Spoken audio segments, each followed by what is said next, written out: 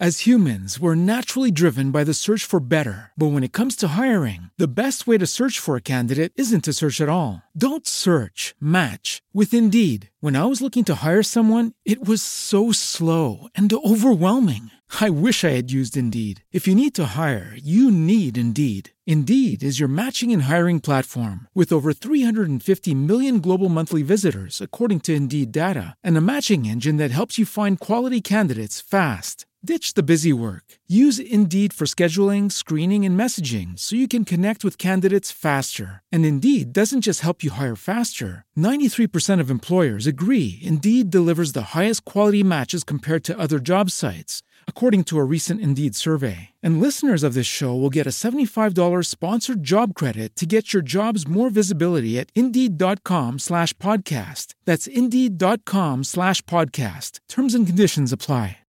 With Lucky Land Slots, you can get lucky just about anywhere. Dearly beloved, we are gathered here today to... Has anyone seen the bride and groom? Sorry, we're here. We were getting lucky in the limo and we lost track of time. No, Lucky Land Casino, with cash prizes that add up quicker than a guest registry. In that case, I pronounce you lucky.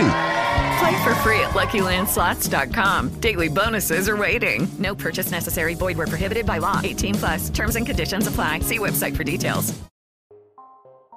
The Oracle Network.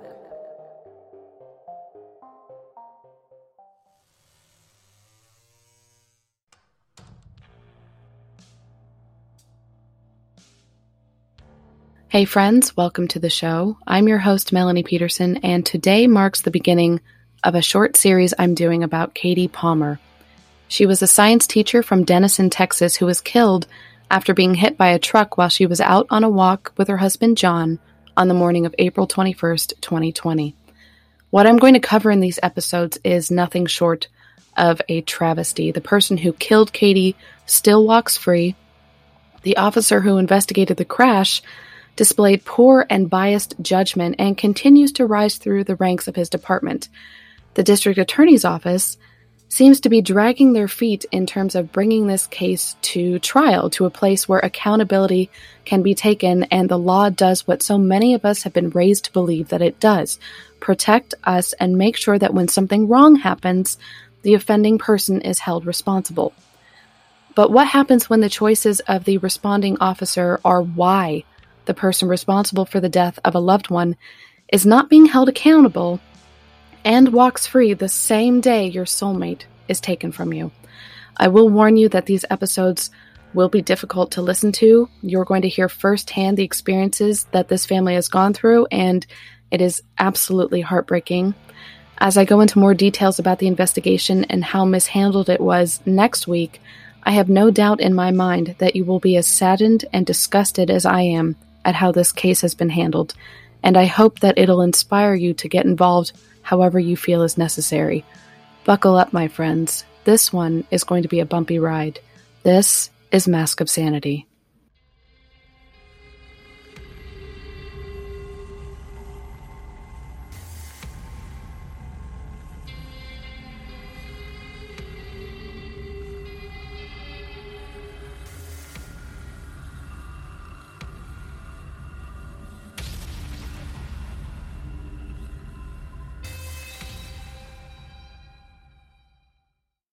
Katie Palmer was the beloved wife of John Palmer. She was mother to Bella and Brandon. She was a daughter, a friend, a favorite amongst her students.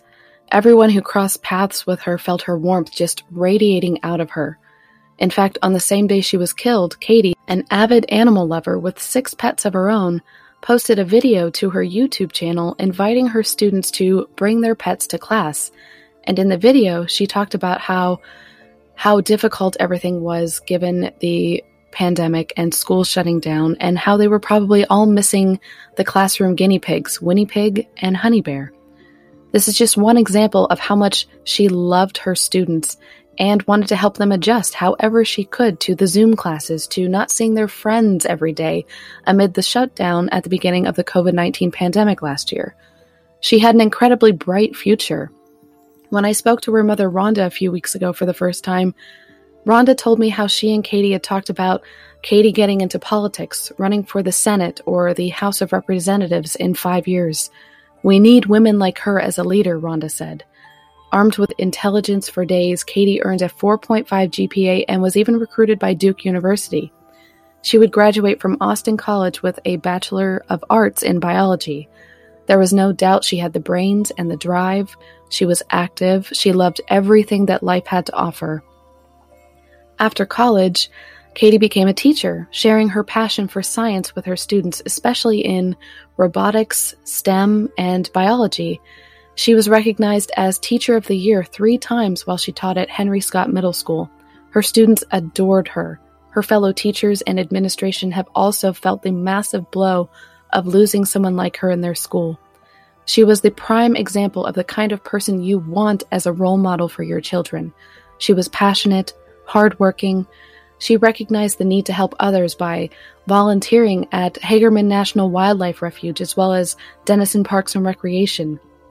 She also created a program called Care Comforters, in which she encouraged her students to make comforters that would then be delivered to local nursing homes and hospitals. On Wednesday, April 21st, 2021, this will mark the 1-year anniversary of the crash that caused Katie's death.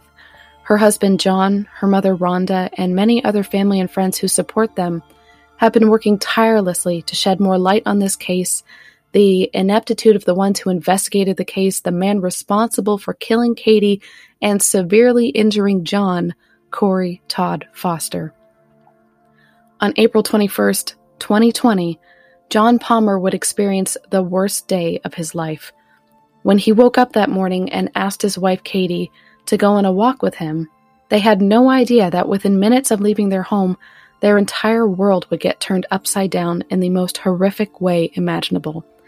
They left their eldest to keep an eye on things, saying that they were going for a walk and to maybe see if they could spot a nest of killdeer that Katie had spotted in the days before at the nearby golf course. Killdeer are interesting in the fact that they nest on the ground, so it's a real treat if you can spot them, especially for someone with a passion for nature like Katie. As they walked along Glenwood Drive, facing traffic, trying to avoid the dew-covered grass that was glistening in the sun so that their pants and shoes didn't get wet, they were just taking some time and enjoying each other's company before the day really got going. The next thing they knew, John and Katie were airborne, pain shooting through their bodies as they landed about 70 feet away in the grass. John was conscious, ignoring the pain and looking for Katie. He spotted her, and as he crawled over to her, sang her name over and over. He couldn't see any blood, and then all of a sudden Katie let out a horrible moan. She was laying on her left side, and he gently rolled her onto her back and laid next to her, holding her hand. At this point, she was unresponsive and not breathing as John urged her to take a breath. Finally, Katie gasped, and for a split second, John felt a sense of hope that things might be okay. She was breathing, but only every 10 to 15 seconds, and as the sirens got closer, her breathing became less and less frequent. As Katie looked up at the sky, her eyes were fixed, and she wasn't blinking. And deep down, a thought crossed John's mind. Could this be the last time he was going to see his wife alive? What do you say to the love of your life as you're watching them slip away in front of you? For this first episode, I've invited Katie's husband John and her mother Rhonda to come on the show and just talk about Katie, talk about what they loved about her, their favorite memories, and their experiences since the crash. This episode is meant to be a tribute to Katie Palmer and an open platform for her family to speak about the case as much as they can. I want everyone to know who Katie was and from the people who loved her the most. You know, her life was cut short by someone who doesn't seem to fully grasp the impact that his choices have made on the lives of so many others. And trust me, we will get into all of that next week. But for now, here are John Palmer and Rhonda Nail to tell us about Katie Palmer. She was such a free spirit. It's funny because we always gave her a hard time. She was a notorious planner. She had to plan everything. She gets that from her father, Tony, and which, you know, she was She was really responsible, but she was a planner. But what was funny is that on the flip side, she was also a free spirit, just like her mom. So was the best of both worlds. I mean, we always gave her a hard time for over planning everything. I think I've stated before, she loved to travel just like her mom, but I think she got just as much pleasure from planning the trip from how to get to A to B than what to do when she got to B, and then from B back home. So I just remember when we first met, she didn't have a care in the world. I mean, she didn't have a care in the world. She was fun to be around. I remember one day in particular, we both went to Austin College, and I had a capstone economics class. And this class was obviously very important. And if you didn't pass this class, then did not get the piece of paper with your name and the college on it, right? Which was kind of the whole point behind the 4 years going. Little bit, yeah. A little bit. And I had two friends that were in that class, and I think I missed the third class in a row to go four-wheeling with Katie over at Rhonda's place. And I remember them going like, "What are you doing?" I was like, "Well, I was going four-wheeling." And never gone four-wheeling before, but all she had to do was ask, and I was there. And it's weird.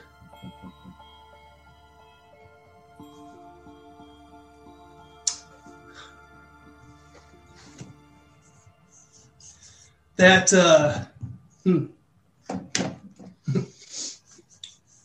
never gets easier. Take your time. That time in that field,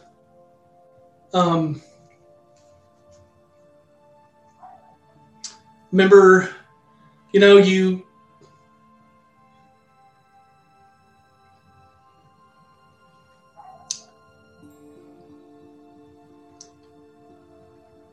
you don't remember moments until after they happen. So I couldn't tell you anything more about that day other than remember she was wearing gray shorts and a white shirt, and remember four-wheeling with her and just remembering the feeling I had. And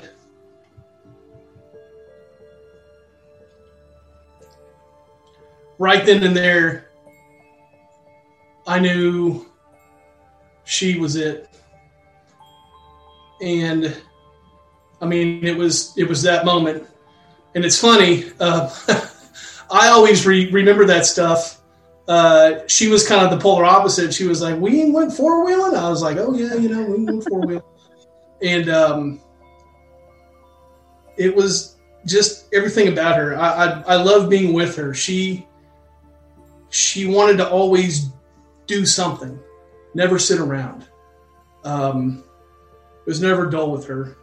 She, we've said it many times before. She loved science. She absolutely loved nature. She would take us to Hagerman to go look at birds. And that she was big into ornithology in college. She'd come over to my apartment.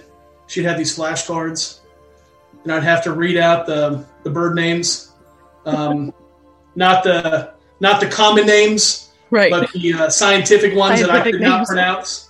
Read out the characteristics, and she would guess them. Well, her phone still has bird calls. And that was her phone rings, was bird calls. She absolutely loved that. Loved science, loved nature.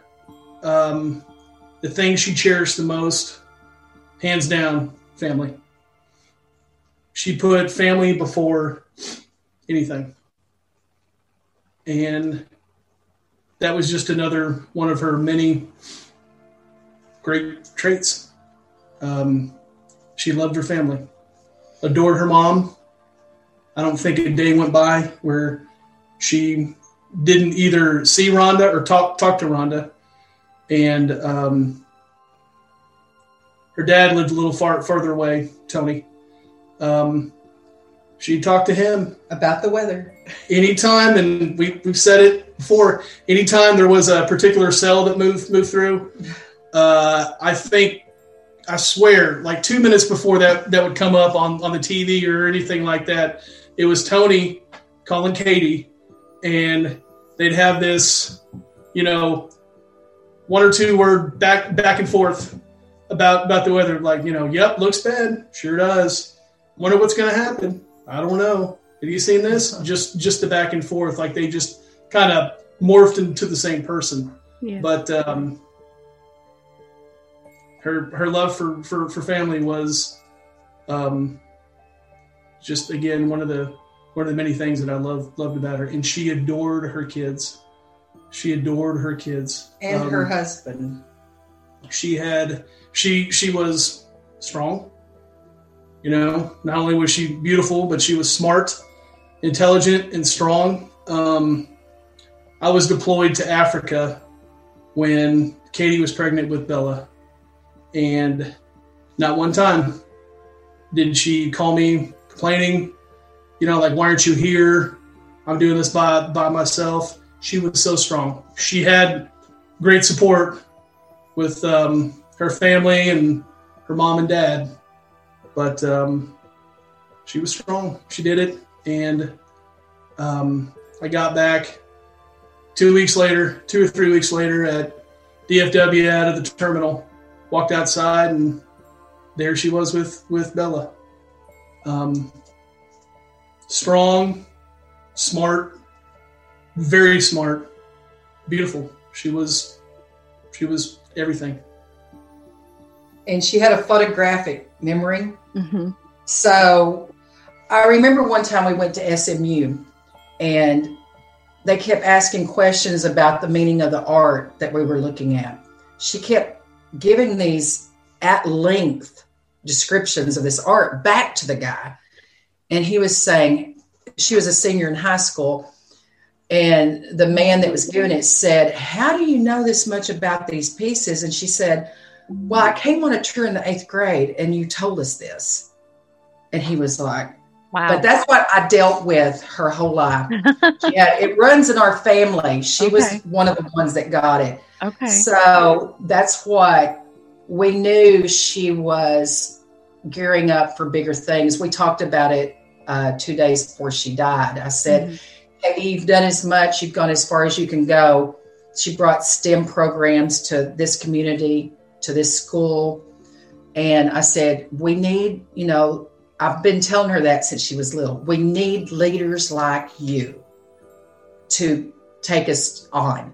She goes, Mom, I need 4 to 5 more years and I'm ready. And we were hiking 6 miles the Sunday before she got killed Tuesday morning. We hiked every day, either me and all of us or him and Kate or me and Katie. Mm-hmm. And we went to New York City, me and her and her daughter and our niece in July last year. Okay. July 2019 for Bella's 13th birthday. We walked 45 miles in 5 days. It's real easy to do here. It is.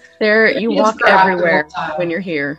Yeah. But she had studied, and that's what I do too. When we travel, I'll study for a year where I want to go, what I want to do, how I want to do it.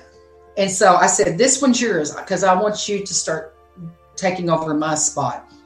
And so she had us, we got to do everything in New York City, plus 3 Broadway shows. So it was fantastic. Nice. It was the best.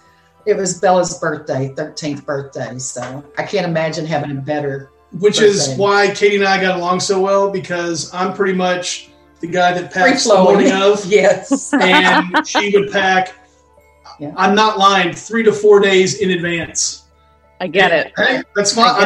I am getting stuff out of the washer, throwing it in the dryer morning of. And she's like, you got to be kidding me. I'm like, oh, man. No, we have an hour and a half. It's all right. Yeah. Balanced each other out that way. Absolutely. Yeah, it was. Oh, man. Thank God. Yeah.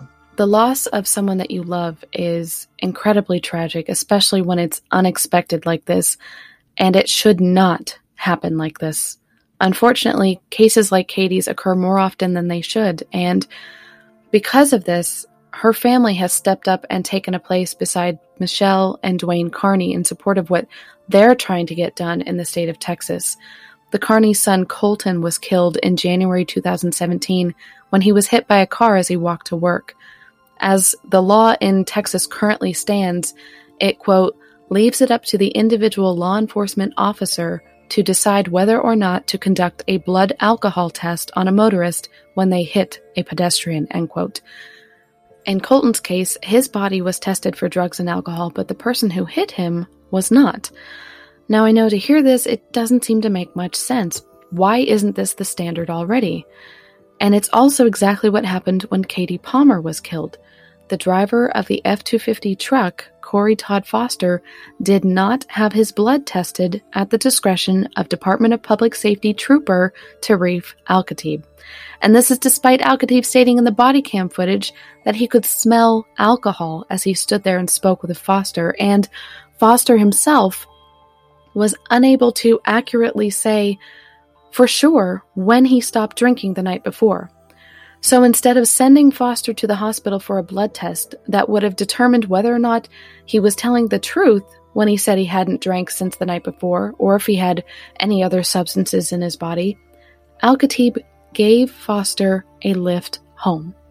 You heard that right. He gave the man who had just severely injured two people by hitting them with his truck on the opposite side of the road a lift home, instead of using common sense and getting this man's blood tested. And again, we will get more into the suspected reason behind that decision in next week's episode. So with Colton Carney's case, Texas State Representative Terry Mesa filed a House bill, also known as Colton's Law, which, if it passes, will require that, quote, anyone who hits a pedestrian in this state causing serious bodily injury or death should not be allowed to leave the scene of that accident without having been tested for the presence of drugs or alcohol in their body, end quote. And you know what? I completely agree with that. It should not be just the victim who is tested, but the driver should be too. So hopefully, when this bill passes, it will bring a sense of relief for any families who have been affected like this. In the aftermath of Katie's death and realizing that this is something that needs to be addressed and changed, John and Rhonda traveled to Austin, Texas on Thursday, April 8th, 2021, to testify in front of the Texas House Committee on Homeland Security and Public Safety in support of what was previously known as House Bill 1287. It's now called House Bill 558, and again, if passed, this bill will require any motorist who hits and either seriously injures or kills a pedestrian to submit to a blood test for alcohol and/or drugs. Obviously, if this bill had already been in effect, then Corey Foster would have been required to submit to a blood test instead of Tarif Al-Khatib making the decision to not ask for a blood test despite being asked by another officer at the scene, despite Foster presenting with a .06 on the portable breath test 50 minutes after the crash, and reeking of alcohol, plus the fact that he just hit two pedestrians who were walking on the opposite side of the road. Being able to have this opportunity to speak publicly to lawmakers who are able to enact the change needed to ensure that people are held responsible for the harm they cause was something that neither John or Rhonda have ever shied away from. This is for Katie. What they did is for Colton. This is for anyone who has ever felt like they weren't getting the support they need from the people we expect to protect us. And I would also like to share the audio of John and Rhonda's testimony at this time. Okay, thank you. The chair calls John Palmer, and on deck, Rhonda Nail. John Palmer, and on deck, Rhonda Nail. Please state your name, who you represent, and your position on the bill. John Palmer. I represent myself, and I'm for this bill. So as stated, my name is John Palmer. My wife's name was Katie Palmer. As a victim and now a widower, because of the actions of an impaired and reckless driver, I'm in full support of House Bill 558 as long as this bill requires automatic blood testing for motorists that seriously injure or kill pedestrians.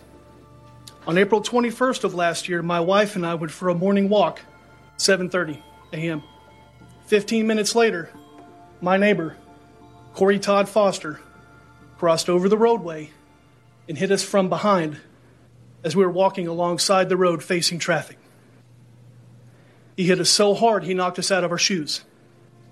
We went 70 feet into the grass. I couldn't walk. I had to crawl over to my wife, hold her hand as she died in front of me. 50 minutes later, DPS trooper Tarif Al-Khatib, a family friend of Foster, performed a PBT on Foster, and Foster that morning, smelling strongly of alcohol, 50 minutes later, blew a .06. 50 minutes later, smelling of alcohol, blew a .06. Al-Khatib never asked Foster for a blood test. Even when asked by another trooper on scene if he was going to get blood, Tarif declined. The poor and biased decisions that day contributed to Foster not being arrested, not being charged with the crime. Drawing Foster's blood that day should have been automatic. Shouldn't be left up to an officer. But instead of being driven to the hospital for a blood draw, the officer drove his family friend home. Foster has continued to drink and drive after killing Katie.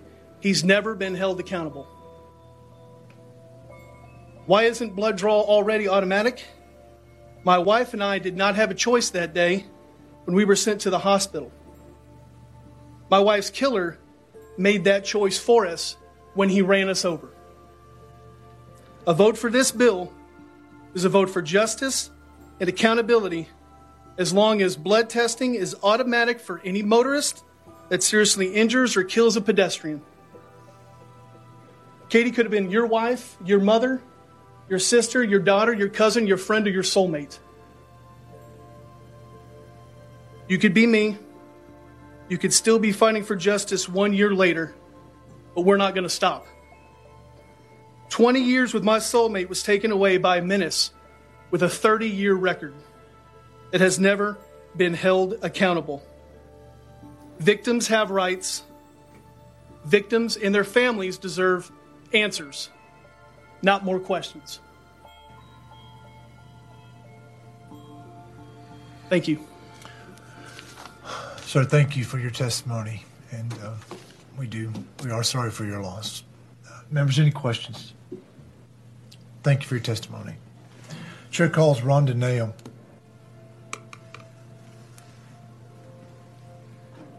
Frank Sellers on deck. Frank Sellers. Now, if you please state your name, your position on the bill, and who you represent. Hello, I'm Rhonda Nail, and I am representing myself, and I support HB 558 as long as it requires mandatory blood tests in the event of a pedestrian fatality or serious bodily injury. On April 21st, 2020, my daughter Katie Palmer and her husband, John Palmer, were struck by a known reckless driver. Katie was killed and John was critically injured. The driver has a 30-year history of reckless driving, public intoxication, and DWI citations. According to the trooper, he smelled strongly of alcohol on the morning of the accident, yet blood tests were not obtained. The driver was not arrested, and the justice process was interrupted. Our family will never know the extent of his impairment on that day, whether he had drugs in addition to alcohol in his system, because blood tests were never taken. My daughter's home is very near to my home, and less than 0.2 of a mile from where she lost her life. I arrived at the crash scene to see my daughter Katie's long curly hair hanging over a gurney and a medevac helicopter. John Palmer was loaded in an ambulance and surrounded by EMTs. I frantically screamed, "Where are the kids? Where are the kids?" The officer said, "What kids?" I started running to their home. When I reached their daughter and son, I gathered them together and told them their mom and dad had been struck by a truck. They asked if they were dead, and I had to truthfully answer, I don't know. These children have suffered so much. John Palmer did not get to be with his children when they said their final goodbyes to their mother because he was in ICU in a different city. My grandchildren have been devastated by the loss of their mother and live in fear of losing their father every single day. John Palmer lives with the loss of his soulmate. I struggle through each day without my daughter, who was my constant companion, and my son, that was his only sister. I do not want one more family to experience the agony of this injustice. My daughter deserved better, and each family who has suffered a similar loss deserves better.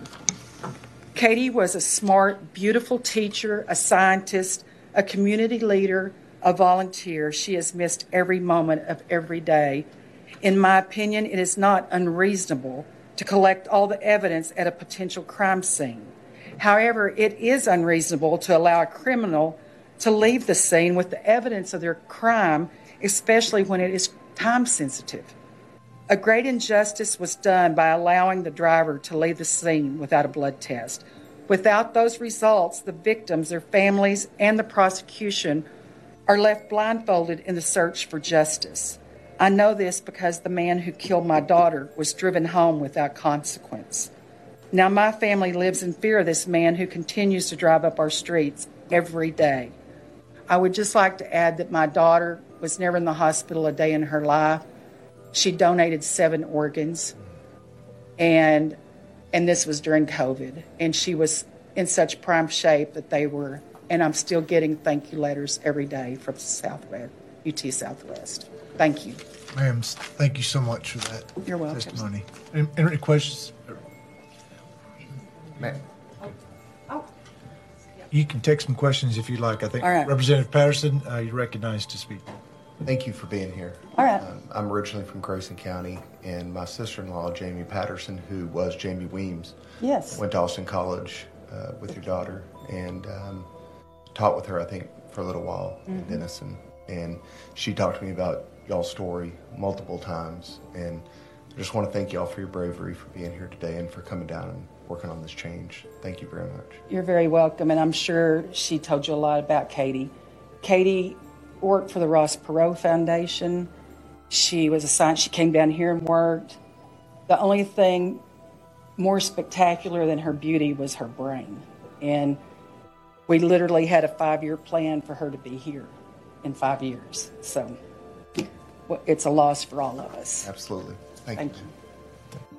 To stand up at a podium and talk about a situation that has caused so much pain and anger and confusion, and yet remain as composed as both of them were, to me really speaks so much to the kind of people John Palmer and Rhonda Nail are, and the kind of person that Katie Palmer was. They don't want what happened to Katie and to John to happen to someone else, and they'll do whatever they can to not only get justice for Katie, but to put an end to unnecessary tragedies like her and Colton's deaths. They want the offenders to be held accountable and not protected by their friends in high places. John and Rhonda also spoke to me about their experience testifying in front of the committee comprised of members of the Texas House of Representatives. We left Wednesday, got there the night before, got to the Capitol about 9:30. Yeah. We thought we were going to go on at about 10:30. We thought that's when the committee was going to meet. They still had business out on the floor. I think lasted till about 1:45 or so. Then the committee commenced. We didn't meet until probably 10:30. Yeah. Probably 10:30, 10:45. I was the last one to talk. I was the last, the people that were contesting it went behind me, but I was I don't know after that. But anyway, I was the last one to talk of our bunch. Correct. Yeah. So it was the Carney family that went first. Yeah. And we actually met them. Oh, good. Early in the morning. I'd say about 11. They're great people. I have nothing but respect for them. They fought for 4 years to get this bill to where it's at now. The strength and the commitment that family has shown over the past 4 years is admirable and spectacular. They really love their son, as any family would, but to go to these lengths to ensure that another family doesn't have to go through this, they put their story out there. She emailed every single representative, and Mesa is the one that reached out to her. Ms. Carney, I believe, wrote the bill, or wrote the actual language in the bill, and spent a lot of time on it.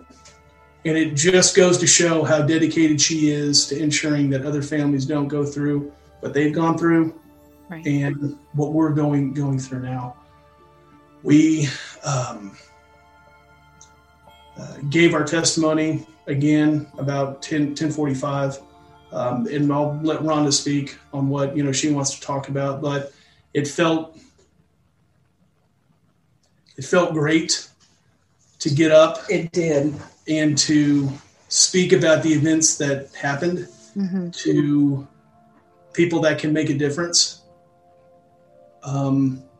After giving my testimony, having listened to the Carneys talk, after giving my testimony, and listening to Rhonda, who again, just like Colton's mom, no parent should ever have to get up there and relive a day like that.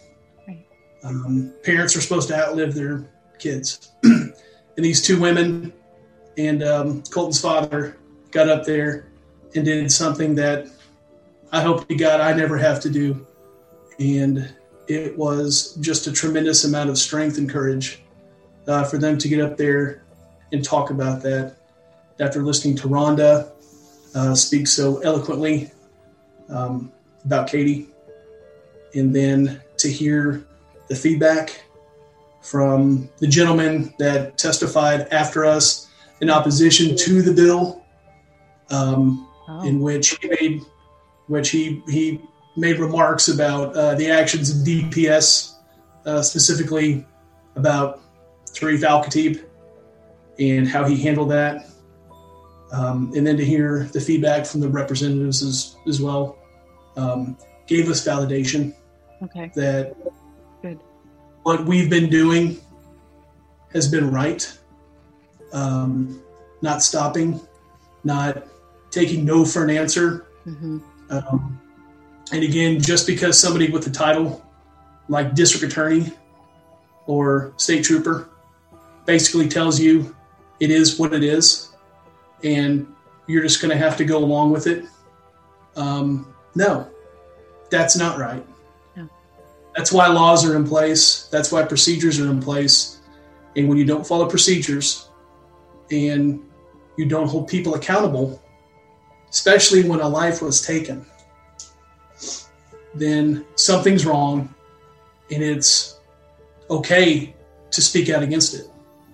It's fine. In fact, I would encourage it.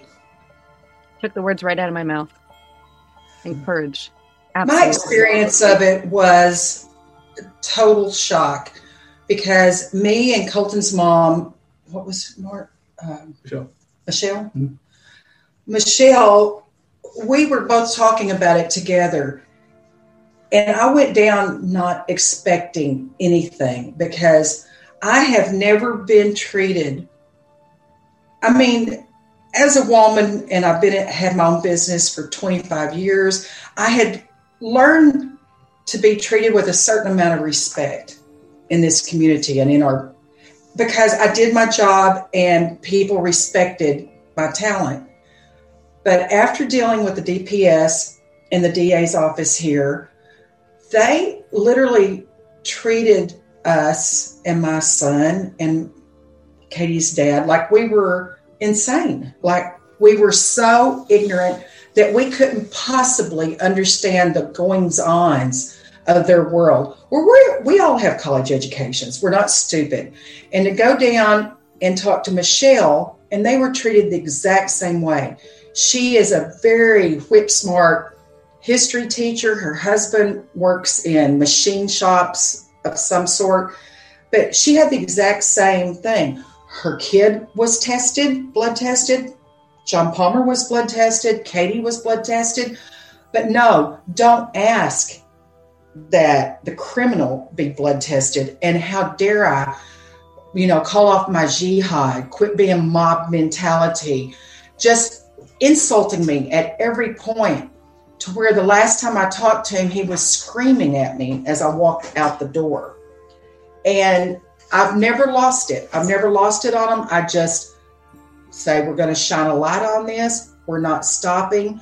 Look at me when I tell you this will never go away. Mm-hmm.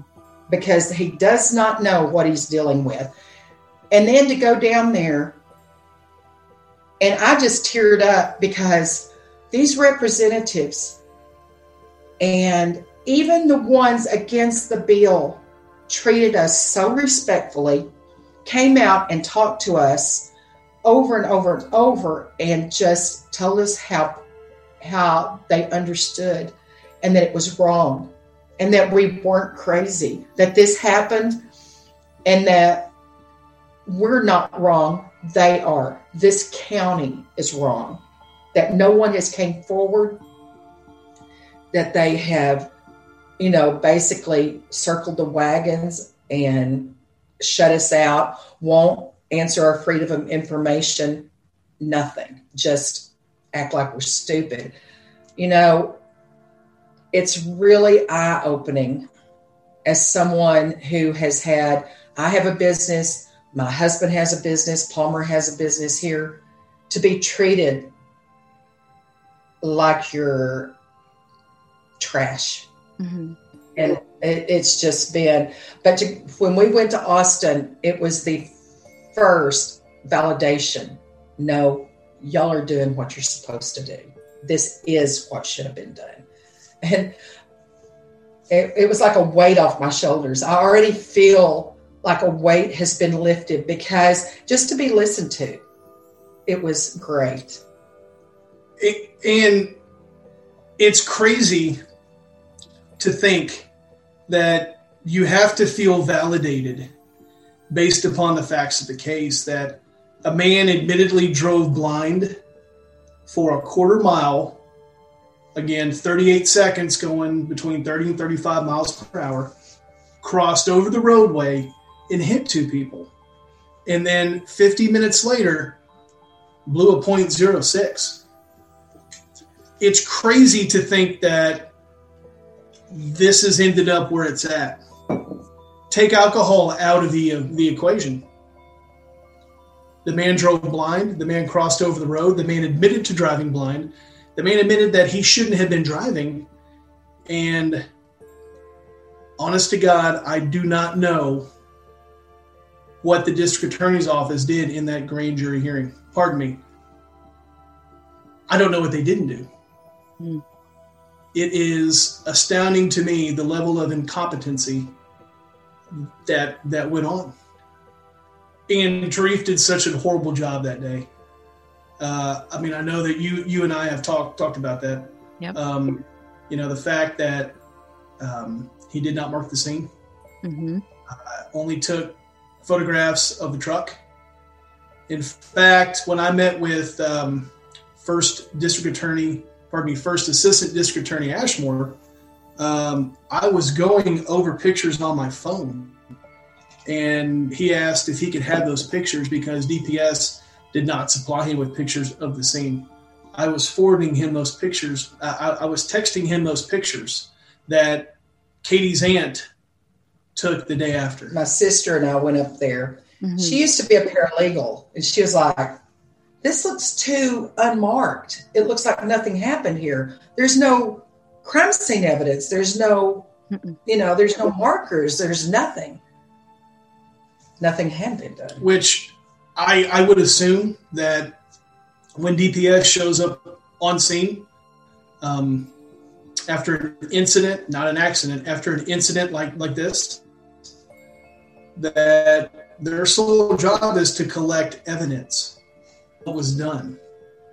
When Tarif left, again, he didn't mark where Foster stopped his truck when he came to a rolling stop. He didn't mark where Katie's body was. He didn't mark where my body was. He didn't mark where our shoes were that were knocked off of our feet.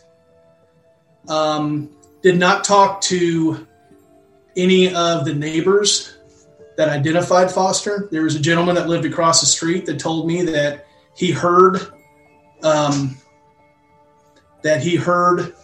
the impact and looked at his window approximately, well over 100 feet away, and identified Corey's truck and Corey Foster getting out, and just thought that was him slamming his door and he was getting his dog. He didn't talk to neighbor that lived all the way at the end of the road. She identified Foster from hundreds of feet away, identified the truck and Foster.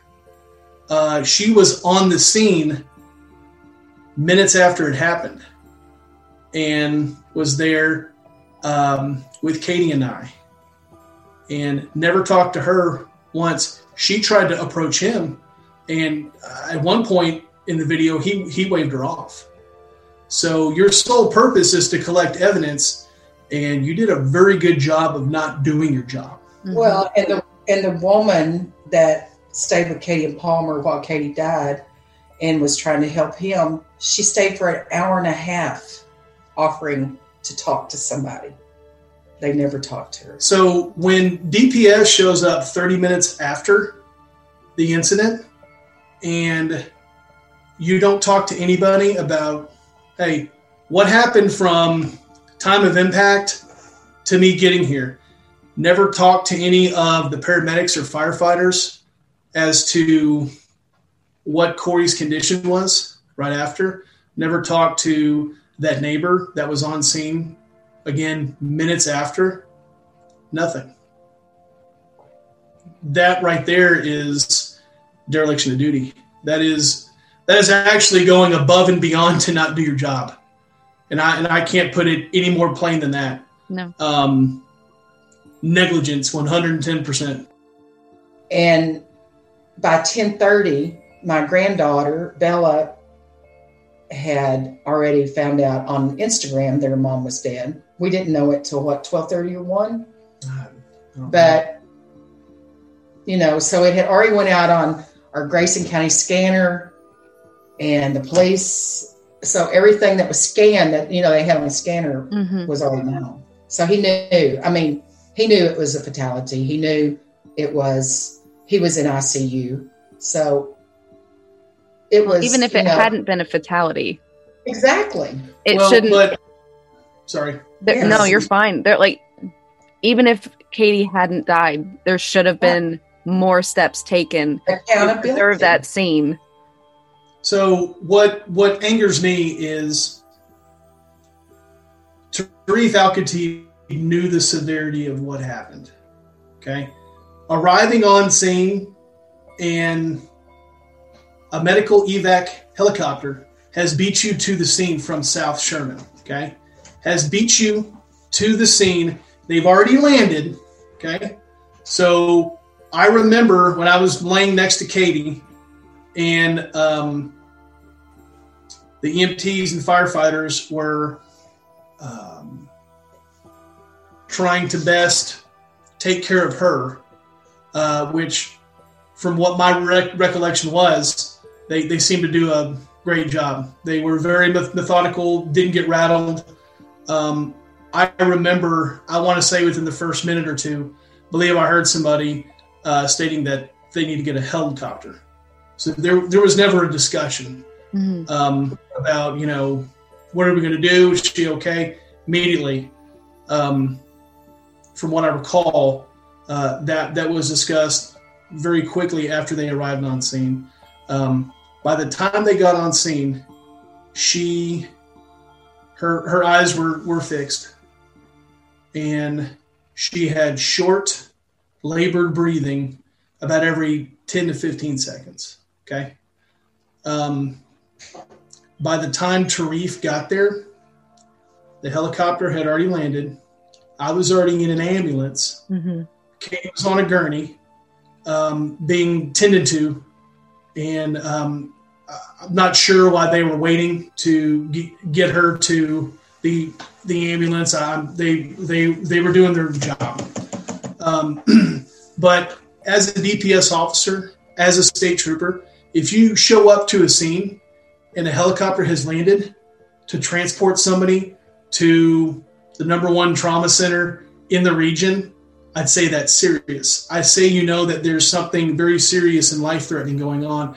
Back in, I believe it was 2017 or 18, and I've posted this on our page, Al-Khatib made a statement to the Herald Democrat regarding an accident with 2 young men. One was sent via ambulance, I believe, to Wilson & Jones or TMC, one of the local hospitals. And another one of the men was put into a care flight. And I'm paraphrasing this, but he stated, it's serious and life-threatening if somebody is transported in a helicopter. He said this back in 2017. It's in print. He was quoted as saying that. So going back to that day, when he talks to one of his supervisors and states that, kind of made it sound like, and I'm paraphrasing again, she just kind of whacked her head. That is insulting to me. That is very insulting. And I believe the whole time he minimized this, he downplayed everything.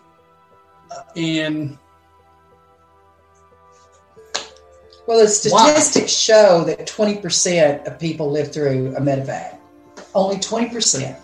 Yeah. So when I saw Katie, I was running to get to her. All I could think of was 20%. And there were so many ambulances and firemen. There's probably, I think, 15 or so, that I thought all 4 of them had been hit, because the kids always go. And I usually go too, but the kids always go, especially in the mornings, or something. So I saw John Palmer I saw him in the ambulance. I didn't know if he was alive or dead, but I saw Katie, and they pulled up the gurney and started. I tried to get to her, and somebody finally came out and kind of held on to me and told me I couldn't go to her. And I just kept asking then, where was Bella and Brandon? Where were the kids?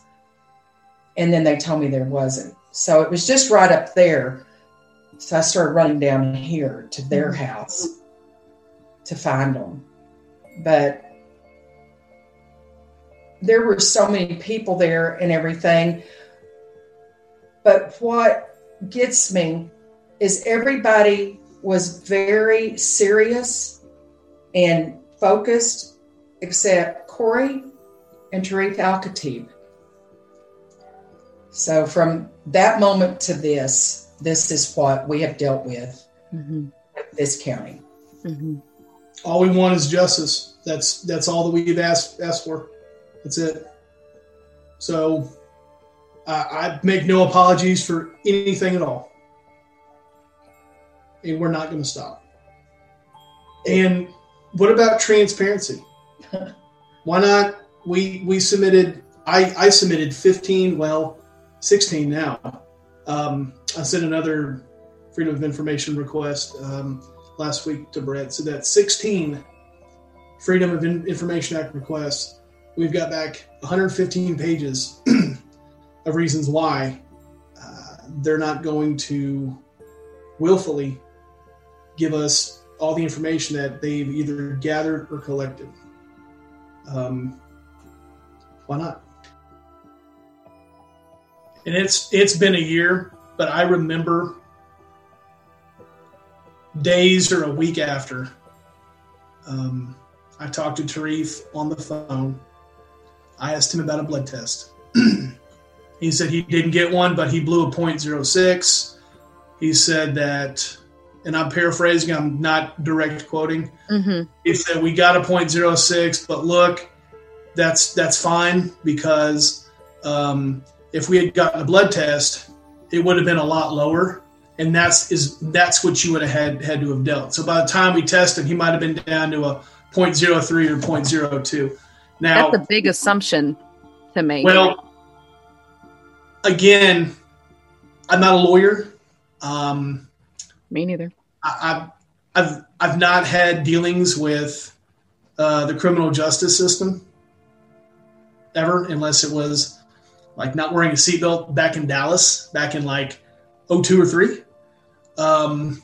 But I remember thanking him, going, "Oh, okay, thank you," because that's growing up. You know, I was always told to respect police, and I still do to this day. They have a very important job. If I ever had an issue at my house, I'm going to call 911, support the police, back the police, and I trust the police. And Tarif was not trustworthy. He told me something that I believe he knew was not correct, in telling me that it's better that we got the PBT at 0.06. That's going to be in my report. Now, that can't be talked about. Pardon me. The assistant district attorney decided that we could not bring that up because it was a PBT and not a blood test. Now, knowing what I know, had a blood test been administered, then you go to a toxicologist, and they could give you approximately within certain parameters about where he was at. All we want is justice. You know, again, I've said that, and I feel like a broken record, and that's all we want is justice. That's all that we've ever wanted.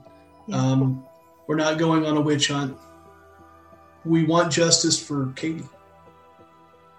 That's all that we want, and we don't understand why it's so hard to get justice. I mean, that sounds even ridiculous saying that, given the circumstances that we've all been through over the past year. It's absurd.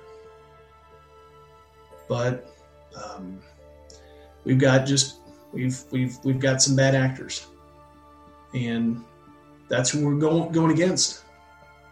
And it shouldn't be like it shouldn't be where the victims it feels. No, I even hate saying that, because I don't want to go against. I want to work with.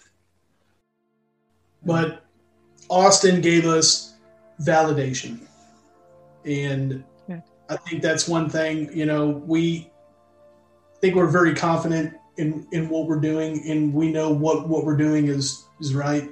But to see those people, and those people being legislators,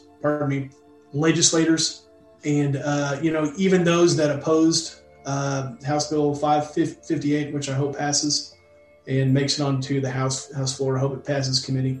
To have those people look at this, hear our testimony, and make it a point to tell us that what happened that day was wrong. It wasn't a misstep. It was misconduct. And it was 11:30 at night, and 3 or 4 of them came out and talked to us for another 30 or 45 minutes. I was blown away. I couldn't believe it. Specifically about what occurred in Grayson County. Yeah. And we discussed not only what happened that day, but what hasn't happened since. So I believe the right people are going to start looking. I hope so. And I'm fine with that. I mean, I'm 100%. You know what? And if they had told us that we would have had to have waited 13 more hours, it was all worth it to try and get justice for Katie. So, and I know that our purpose in Austin was supporting House Bill 558, which I believe is very important. I don't find anything wrong with getting blood from a motorist that hits a pedestrian and causes serious injury or death. I don't. It blows my mind that it is not the standard. And that's what everybody says. You know, I can't believe because it doesn't make any sense. No. He gets driven home by DPS, assured he's not a problem. You're all right. Hey, go ahead and tell your mom that everything's going to be okay. Yeah. I get driven to the ICU, not knowing where my wife was going. I was finally told that she was going to go to Plano. And my wife left that golf course, and she left this world before she got on that helicopter. And then she only makes it back here in a box. We haven't been able to grieve. We were, respectful of everybody else due to COVID. Did not want to have a, real small memorial. Wanted to have one to where, anybody who wanted to show up could. And her remains are still on my nightstand. And it shouldn't be like this. We shouldn't have to fight the same institutions that are supposed to be working with us, not for us, with us. This has been a nightmare. I mean, it was one horrible incident that has contributed to the next one, contributed to the next one, contributed to the next one. And again, we did not want to be put in this spot. I would have been just happy living my perfect life the way it was, with my wife and my kids, and never having to go through this. We did not seek this out. But this is something that was forced upon us. And I believe that we're acting like anybody else would if their loved one was killed and no justice was rendered at all. Thank you all so much for listening, and thank you to John and Rhonda for being so open about the most difficult and painful experience of their lives. I know this is hard to listen to, but imagine being John Palmer or Rhonda Nail or Katie's children and knowing that the person responsible for taking Katie's life is still walking around, living his life, doing as he pleases, no regret, not a care in the world. And with that, you might be able to experience just a fraction of what this family is going through. In my episode notes, I have linked several sources, including the body cam footage, as well as all of the social media accounts that are in support of Katie. Please follow them and help this family get justice for Katie Palmer. And also please join me next week for an even more eye-opening episode about the investigation into the crash that claimed the life of Katie Palmer, and blow the lid off why this case was mishandled from the very first minute. Until next time, stay safe, friends.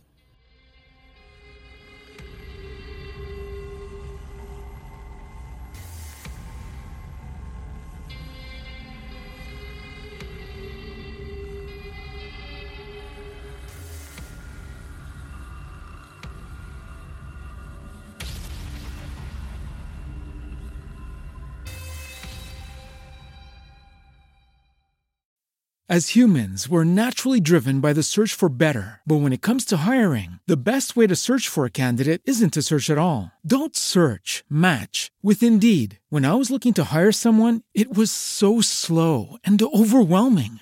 I wish I had used Indeed. If you need to hire, you need Indeed. Indeed is your matching and hiring platform with over 350 million global monthly visitors, according to Indeed data, and a matching engine that helps you find quality candidates fast. Ditch the busy work. Use Indeed for scheduling, screening, and messaging so you can connect with candidates faster. And Indeed doesn't just help you hire faster. 93% of employers agree Indeed delivers the highest quality matches compared to other job sites, according to a recent Indeed survey. And listeners of this show will get a $75 sponsored job credit to get your jobs more visibility at Indeed.com/podcast. That's Indeed.com/podcast. Terms and conditions apply.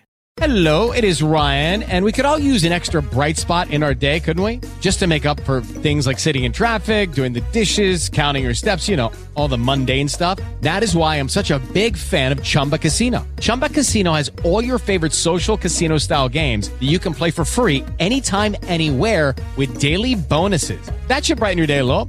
Actually, a lot. So sign up now at ChumbaCasino.com. That's ChumbaCasino.com. No purchase necessary. VGW Group. Void where prohibited by law. See terms and conditions. 18+. Lucky Land Casino, asking people, what's the weirdest place you've gotten lucky? Lucky? In line at the deli, I guess? Aha, in my dentist's office. More than once, actually. Do I have to say? Yes, you do. In the car before my kids' PTA meeting. Really? Yes. Excuse me, what's the weirdest place you've gotten lucky? I never win and tell. Well, there you have it. You can get lucky anywhere, playing at LuckyLandSlots.com. Play for free right now. Are you feeling lucky? No purchase necessary. Void where prohibited by law. 18+. Terms and conditions apply. See website for details.